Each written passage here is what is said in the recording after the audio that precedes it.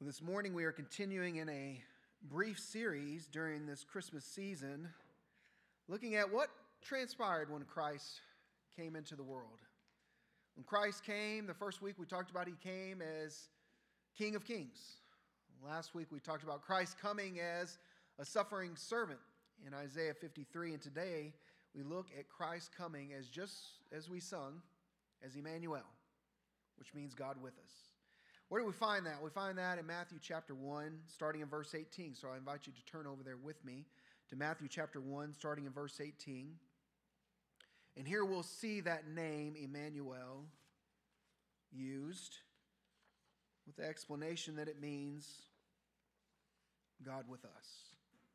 You're also going to notice some other names as we read through. See if you can find them as we track together. In Matthew 1, starting in 18, verse 18, we read, "This is how the birth of the Messiah came about. His mother Mary was pledged to be married to Joseph. But before they came together, she was found to be pregnant through the Holy Spirit.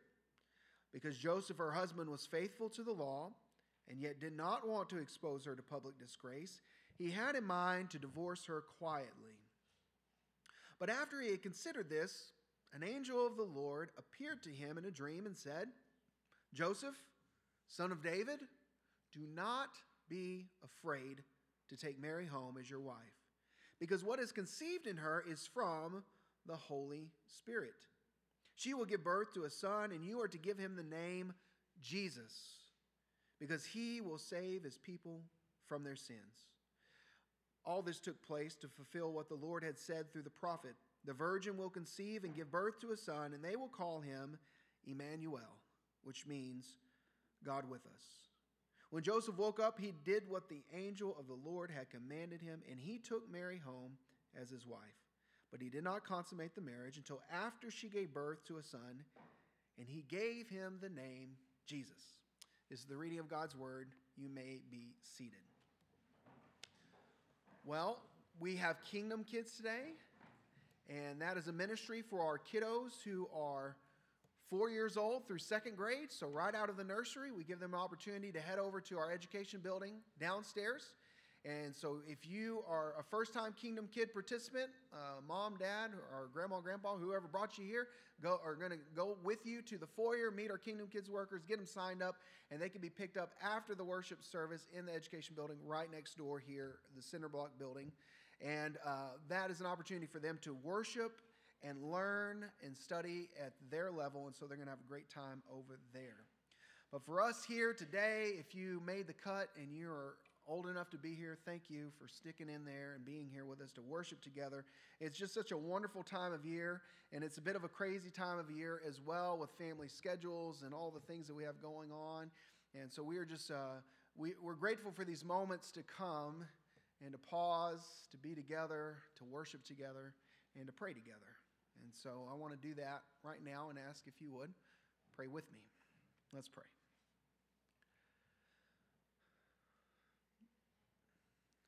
Father God, you are so good to us. Some feel that so strongly today, surrounded by family and friends and loved ones, and so many good things happen in their life. They feel your blessings. Others here this morning don't feel the blessings, and it would take some effort, some work to really think about how you are good. God, however we come to this place this morning, we've gathered in your name. We want to hear from you. We want to feel your presence. We want to be challenged by your word, encouraged by your spirit, and transformed through your son, Jesus. So here we are, Lord. Speak to us. Soften our hearts to receive what you have to say. Open our ears to hear it. Strengthen our bones to take what we know is true and live it out. This we ask in the name of Jesus. Amen. Well, when I think about what is taking place here in Matthew, that name, those words, is what stands out to me. Emmanuel, God with us. I think that's really good news because sometimes it can feel like we're alone.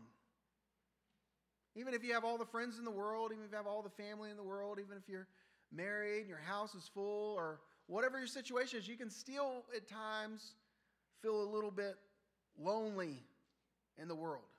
You might even say, no one really knows what I'm going through. No one knows what it's like to be me. Nobody knows what my days are like, the challenges I face, the struggles that I go through. No one can understand. And I will say that in a way you're right.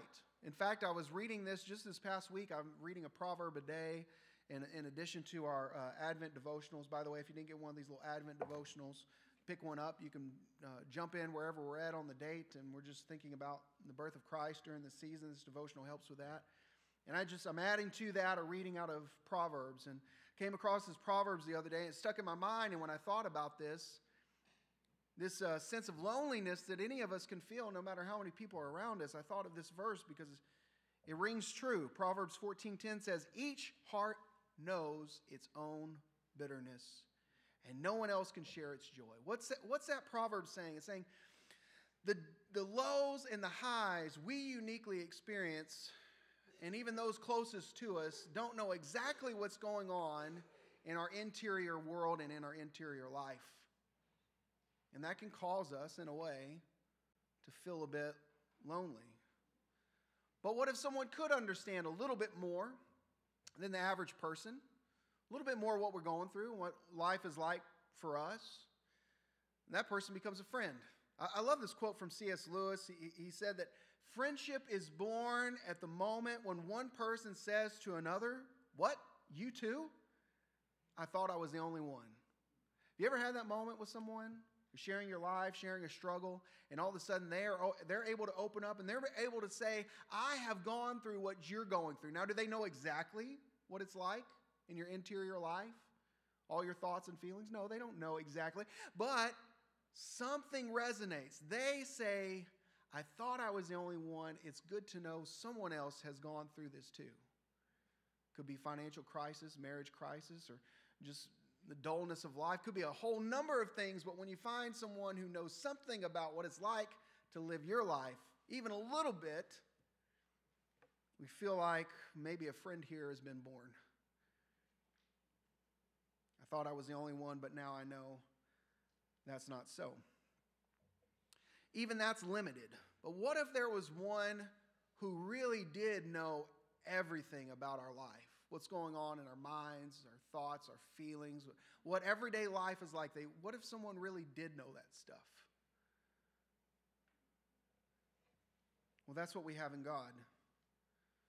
But God can feel so far away and distant, right? God's just this being in the sky, we might think, right? I don't see how he's interacting or involved in my everyday life. I don't feel his presence here. At least when I get together with my family or my friends or even a stranger, at least there's something physical, flesh and bones. They're here. They're with me. They're present as I am present. You say, well, is that how God is? Because it doesn't feel that way sometimes. God can feel very far away. But see, this is the incredible beauty, not just of Christmas. Christmas is the marker for it.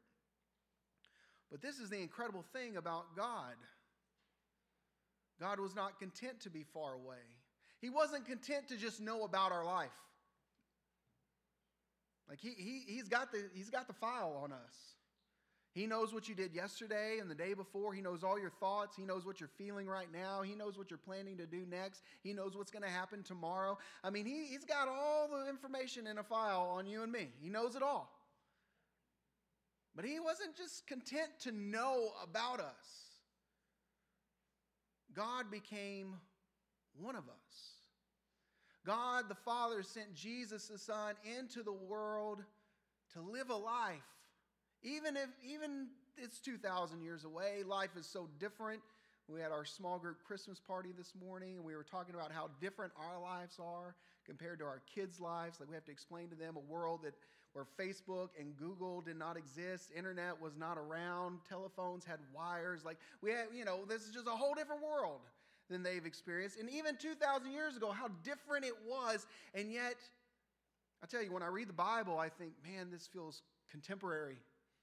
Yes, there's some things going on that doesn't connect with the world we have today, but the message, the meaning underneath it, what the Scripture is telling us about life, it connects. Because God's in that. And so when Christ comes into the world, even though it's a very different world than us, he still steps into human flesh and knows what it's like to be us.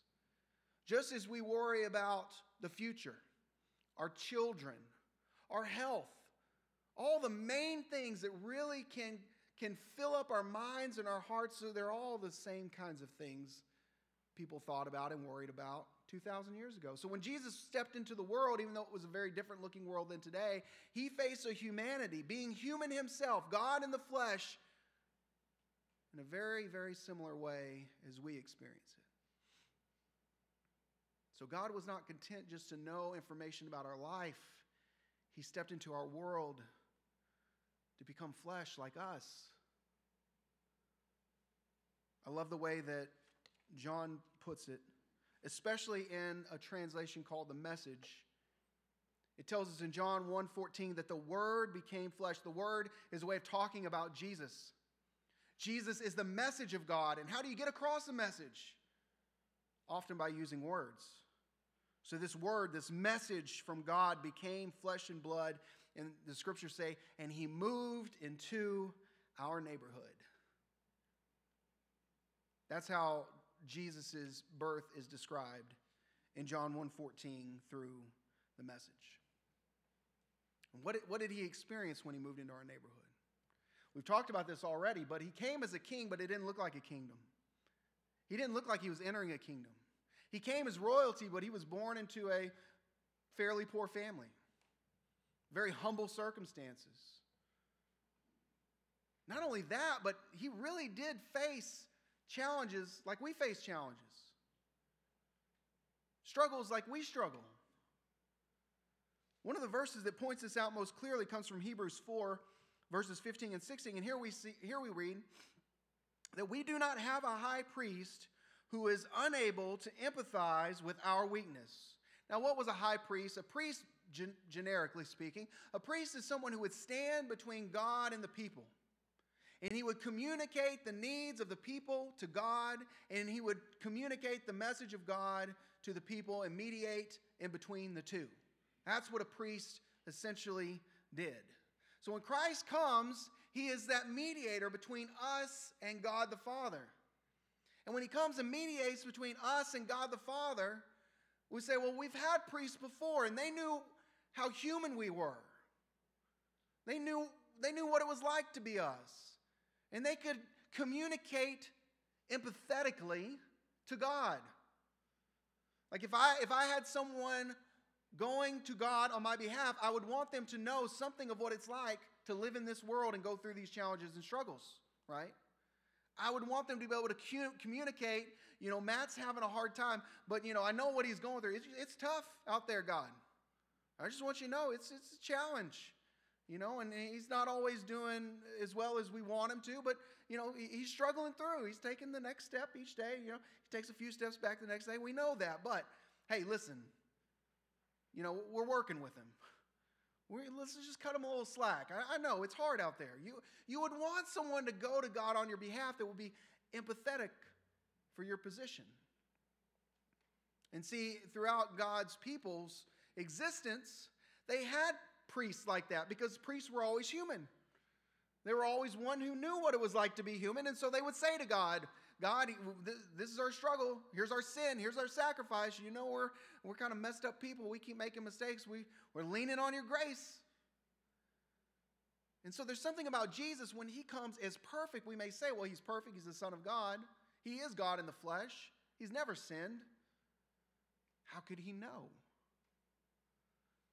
How could he empathetically go to the Father on our behalf? And the Scripture says very clearly, no. See, he felt the weakness of the flesh. He felt the challenge of being human. He felt heartache and loss. He felt what we feel. In many ways, he has gone through what we are going through. He knows what it's like to be human. We do not have a high priest, a mediator between us and God, who is unable to empathize with our weakness, Hebrews 4:15 says. But we have one who has been tempted in every way. Did you know that? Did you know that? That when you talk to Jesus about temptation in your life, he knows what you're talking about. Not because he read it in a book, not because he observed it in your life, but because Jesus went through temptation. Did you know that? See, a connection's being formed here. When we know that, what do we say? Oh, I thought in this relationship between you and me, I was the only one that knew that. But you too, Jesus, you too, you know what it's like to be tempted. In every way, the scripture says, just as we are. But at the end of verse 15, we're told the difference. He did not sin. Where we come up short, he does not. Where we are weak, he feels the weakness. He went through it himself, and yet his strength endured. So why is that good news? Well, because Jesus says to us, I'm not just ignorant of what you're going through, and I not only have the file on your life, but I have stepped into your shoes. I know what it's like. And if C.S. Lewis is right, when we're able to say to Jesus, you too, you've been through this challenge too, a friendship is born. He said, well, that seems a little odd, but it's not. In fact, this is exactly what Jesus said to his disciples in the Gospel of John, the 15th chapter, the 15th verse. He says, you are my friend. Because you know what I'm about now. I've communicated my plans to you. I've shared with you. I've talked with you. We've walked together. We've slept under the same stars together. We've done ministry together. We've done life together. You are my friend. So when we know what we can say to Jesus is, Jesus, you know what it's like to walk in my shoes. It's the beginning of a friendship with Jesus. One who has come into this world as Emmanuel, God with us. The message of God, the Word of God has become flesh and blood, has moved into our neighborhood. In Texas, we might say in our neck of the woods. He's come and he's settled into this world. So what is this telling us? It's telling us that we have a God who's aware of our circumstances, who's gone through what we've gone through, and has opened the way for us to have a life with him, a relationship with him, a friendship with Jesus. Now, connecting that to our story with Joseph, what does Joseph feel when he's experiencing all this, when he's hearing all this, when he becomes aware of this plan, this cosmic plan that God has set forth from before the beginning of the world, and here it's taking place right here in his little life. Imagine that. God breaking into this guy, someone who seemingly fairly unimportant. Yeah, he comes from the line of David, but I mean, he's not next in line for the throne or anything like that. He's pretty, unfamiliar. Not incredibly important in the grand scheme of things when it comes to Israel's history. He's not a nobody, but probably pretty close. And yet God is breaking in to his world, into his life, saying, here's the plan. We talked this a little bit when we talked about Mary. Just think about, put your feet in their shoes and think about what it's like to be them. And now we can do that with Joseph. We think a little bit, what was it like to be Joseph? Now he's got a woman that he's betrothed to. We talked about this before as well. To be betrothed to someone back in their day basically meant you're married, but you haven't consummated the marriage yet. You haven't had sex yet, right? That moment of connection physically has not yet taken place. But there's already an agreement that you will be married. And that agreement was taken so seriously that to break that agreement would basically be going through a divorce. even before the marriage was consummated, that's what it would mean. It's that serious. And so he is in a serious engagement, not a first date here. A serious engagement, a legal agreement, a betrothal to marry. And we read that he finds out that she is with child. It's a kind of incredible thing. I don't know how he found out. Just probably one day he's like, Mary, that robe's a little tight fitting. I don't know what's going on. It's one too many tortillas. What's happening here? And I don't know if she told him. It doesn't really explain this conversation. It just kind of leaves it up to our imagination. What was that conversation like between Mary and Joseph? But I tell you some things that most likely went through his mind. People are going to notice that robe's tight fitting, and they're going to look at me, and they're going to say, you know the law, and you have broken the law. You don't come together physically in that intimate relationship with someone who is not fully legally your spouse. And they're going to look at me and say, you know the law, you've broken the law. You should be judged for that. Now, second, his concern had to be for Mary. We see that. His concern was also for this woman that he loved, was betrothed to. Now, in the legal code, what could take place is he could call for her death. That kind of thing really didn't happen that much, to be honest with you. In Jesus' day, what most likely would have taken place is he would have said, look, she's cheated me out of her firstborn. We've gone through all this legal arrangement. Now she's broken her into the deal. I'm going to take her to court. I'm going to sue her and, get some money out of this thing. That's most likely what would have happened. But he says, you know what? I care about her. I don't want her to go through that disgrace. I'm just going to quietly end this agreement, this arrangement, this betrothal. I'm just going to end this engagement quietly so she's not embarrassed. So when the angel comes and says, look, what's going on here is of God. You're looking at it from a human perspective, but let me give you the view from 1,000 miles in the air, 1,000 feet in the air. This is of God. Now, if I'm Joseph, I'd say, okay, God, or okay, angel, but I need you to go tell everybody else this too. I don't want to be the one going out telling everybody, but an angel told me that my wife is pregnant by the Holy Spirit. It wasn't me. It wasn't somebody else. We're all good. Don't judge us. Can we still come to the Christmas party? Like that kind of thing. I know there wasn't a Christmas party at the time, but you know what I'm saying. Like if that was me, that's what I would be thinking. Yeah, well, that's great, angel, but what about everybody else that's going to see this? And it says, the angel had to say to him, do not be afraid to take Mary home as your wife. God's in this. God is coming to you through this unexpected moment in your life.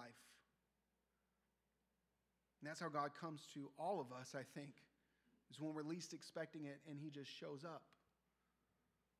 And when he shows up, what do we see? We see, yes, a God who knows everything about us, but we also see a God who knows what it's like to be us.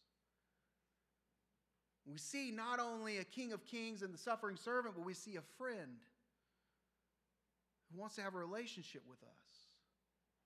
And that moment of being surprised or maybe fearful, God wants to enter into your life in a whole new way. An unexpected way, a way in which the past cannot predict what the future holds, because this is a whole new category. And God wants to enter in there. Maybe fear is struck up for us as well. God, I don't want to give you that part of my life. I don't want to surrender my finances to you. I don't want to surrender my calendar to you. I don't want to confess that sin to someone. I don't want to, make a commitment to spend time with you every day.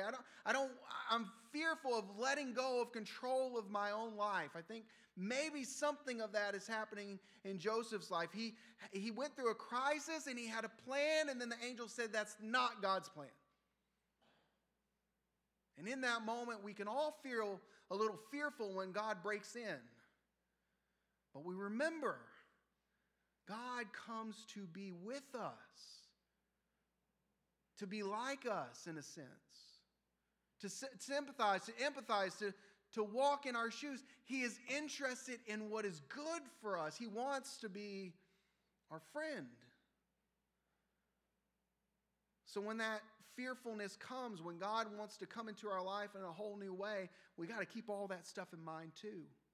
Or else we might say, no thanks. I am content with life as it is, or at the very least, I'm comfortable with the dysfunction I have created. I know what to expect. And yet God wants to enter in, perhaps in a different way. And you know what? That doesn't matter how long you've been a Christian. It doesn't matter if you've been a Christian your whole life. God might be saying, there's something else for you. There's a whole new level I want to take you to. There's a whole new experience. I want to use you in a way you never dreamed of. What will you do with that fear you sense? I think what we do with it is we say, God's in this. God's with me. He knows what it's like to be human. I can trust him. He loves me.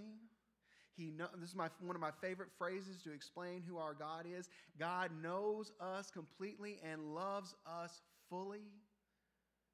And you know what happens when I know God's in this and he's with me in this? That some of that fear just starts to melt away. At least enough to make a good decision to listen to him and to follow him. And this is what Joseph does. How does this little part of the story of Christmas end? It ends with the words of Matthew 1:24. When Joseph woke up, he did what the angel of the Lord had commanded him. Do you have a command of God in your life right now? Maybe you're running from it. Maybe you're scared of it. Maybe you're not, you heard it once and you don't want to hear it again. Is there a step he's calling you to take? Is there something that he's calling you into? Is there a new level of life with him, a relationship with him, a friendship with him that you've been putting off because while life might be dysfunctional, at least you're in control of it, or so we think?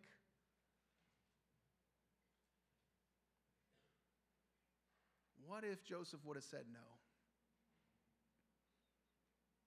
What if he would have said, this is too much? I don't want to go through the public scorn, the shame, by questioning and looking at us from out of the corner of their eye or looking down their nose at us. I don't want to deal with all that stuff. I don't want this headache. I didn't ask for it. This is just too much. What if he would have said no? Now, I believe in the providence of God, and God would have found a way, even with one human no. I don't think that would have stood in the way of God's plan that he had from before the foundations of the world. But you know who would have missed out? Joseph would have missed out. Don't be the one that misses out because you're afraid that God's calling you into the unknown that you can't control. Remember, when he calls you to it, he says, I will go with you. Jesus is that proof. Emmanuel means God with us. This is the name, one of the titles given to Jesus. He goes with us into that unknown future. Our very best friend in the world says, I'm going to saddle up next to you and we're going to ride together. I know we're going. Just trust me. So when we got our eyes on Jesus, you know what we don't have our eyes on? All the reasons to say no. Joseph had his eyes on the angel, believing that was a messenger from God, so he did not have his eyes any longer. And all the reasons, and he had many reasons to say no. So I ask and invite you this morning to put your eyes on Christ, who came into the world. He knows what it's like. He knows it's scary. He knows it's hard. He knows the temptations. He knows your struggles. But he loves us so much, he says, let's go on this adventure together. You and me. What do you say? Don't let the fear keep you from experiencing what the Lord has for you. Let's pray.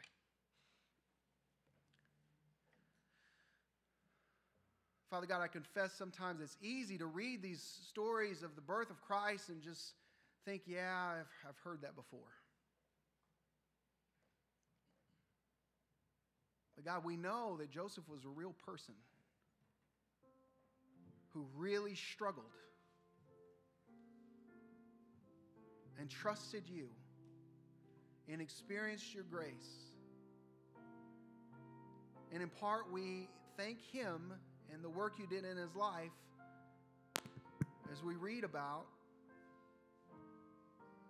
His part of the story. God, I believe You're calling us into a friendship with Your Son, Jesus. For some of us, that's for the very first time. We have never locked arms with Him and said, I submit my life to You. For others, we've been doing it for a long time, but God, You're calling them to a whole new level of friendship with Christ, and it might be frightening to them.